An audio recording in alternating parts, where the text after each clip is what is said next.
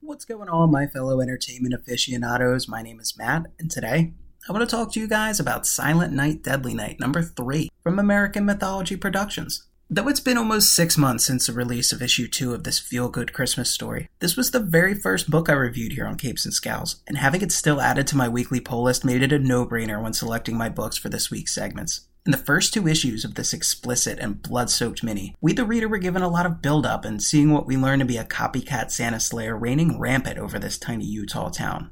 Almost certain that the holiday season would bring out the worst and real serial killer, Billy Chapman. This copycat, dubbed Yubi, turned out to be a survivor of one of Chapman's grisly attacks and was hell-bent on revenge, even if it meant killing to coax him out of his mental institution cocoon. Issue 3 picks up right where we left off, as real Santa Slayer Billy Chapman has been taking the time to meticulously cross off his naughty and nice list in the most literal sense of the phrase, with an axe.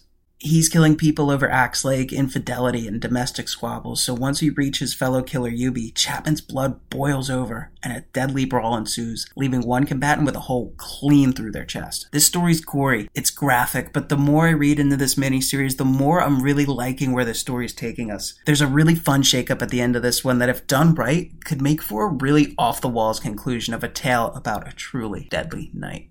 As always, thank you guys for listening, and if you liked what you heard, let me know what you thought of this new issue over on Instagram at ManaCards_comics.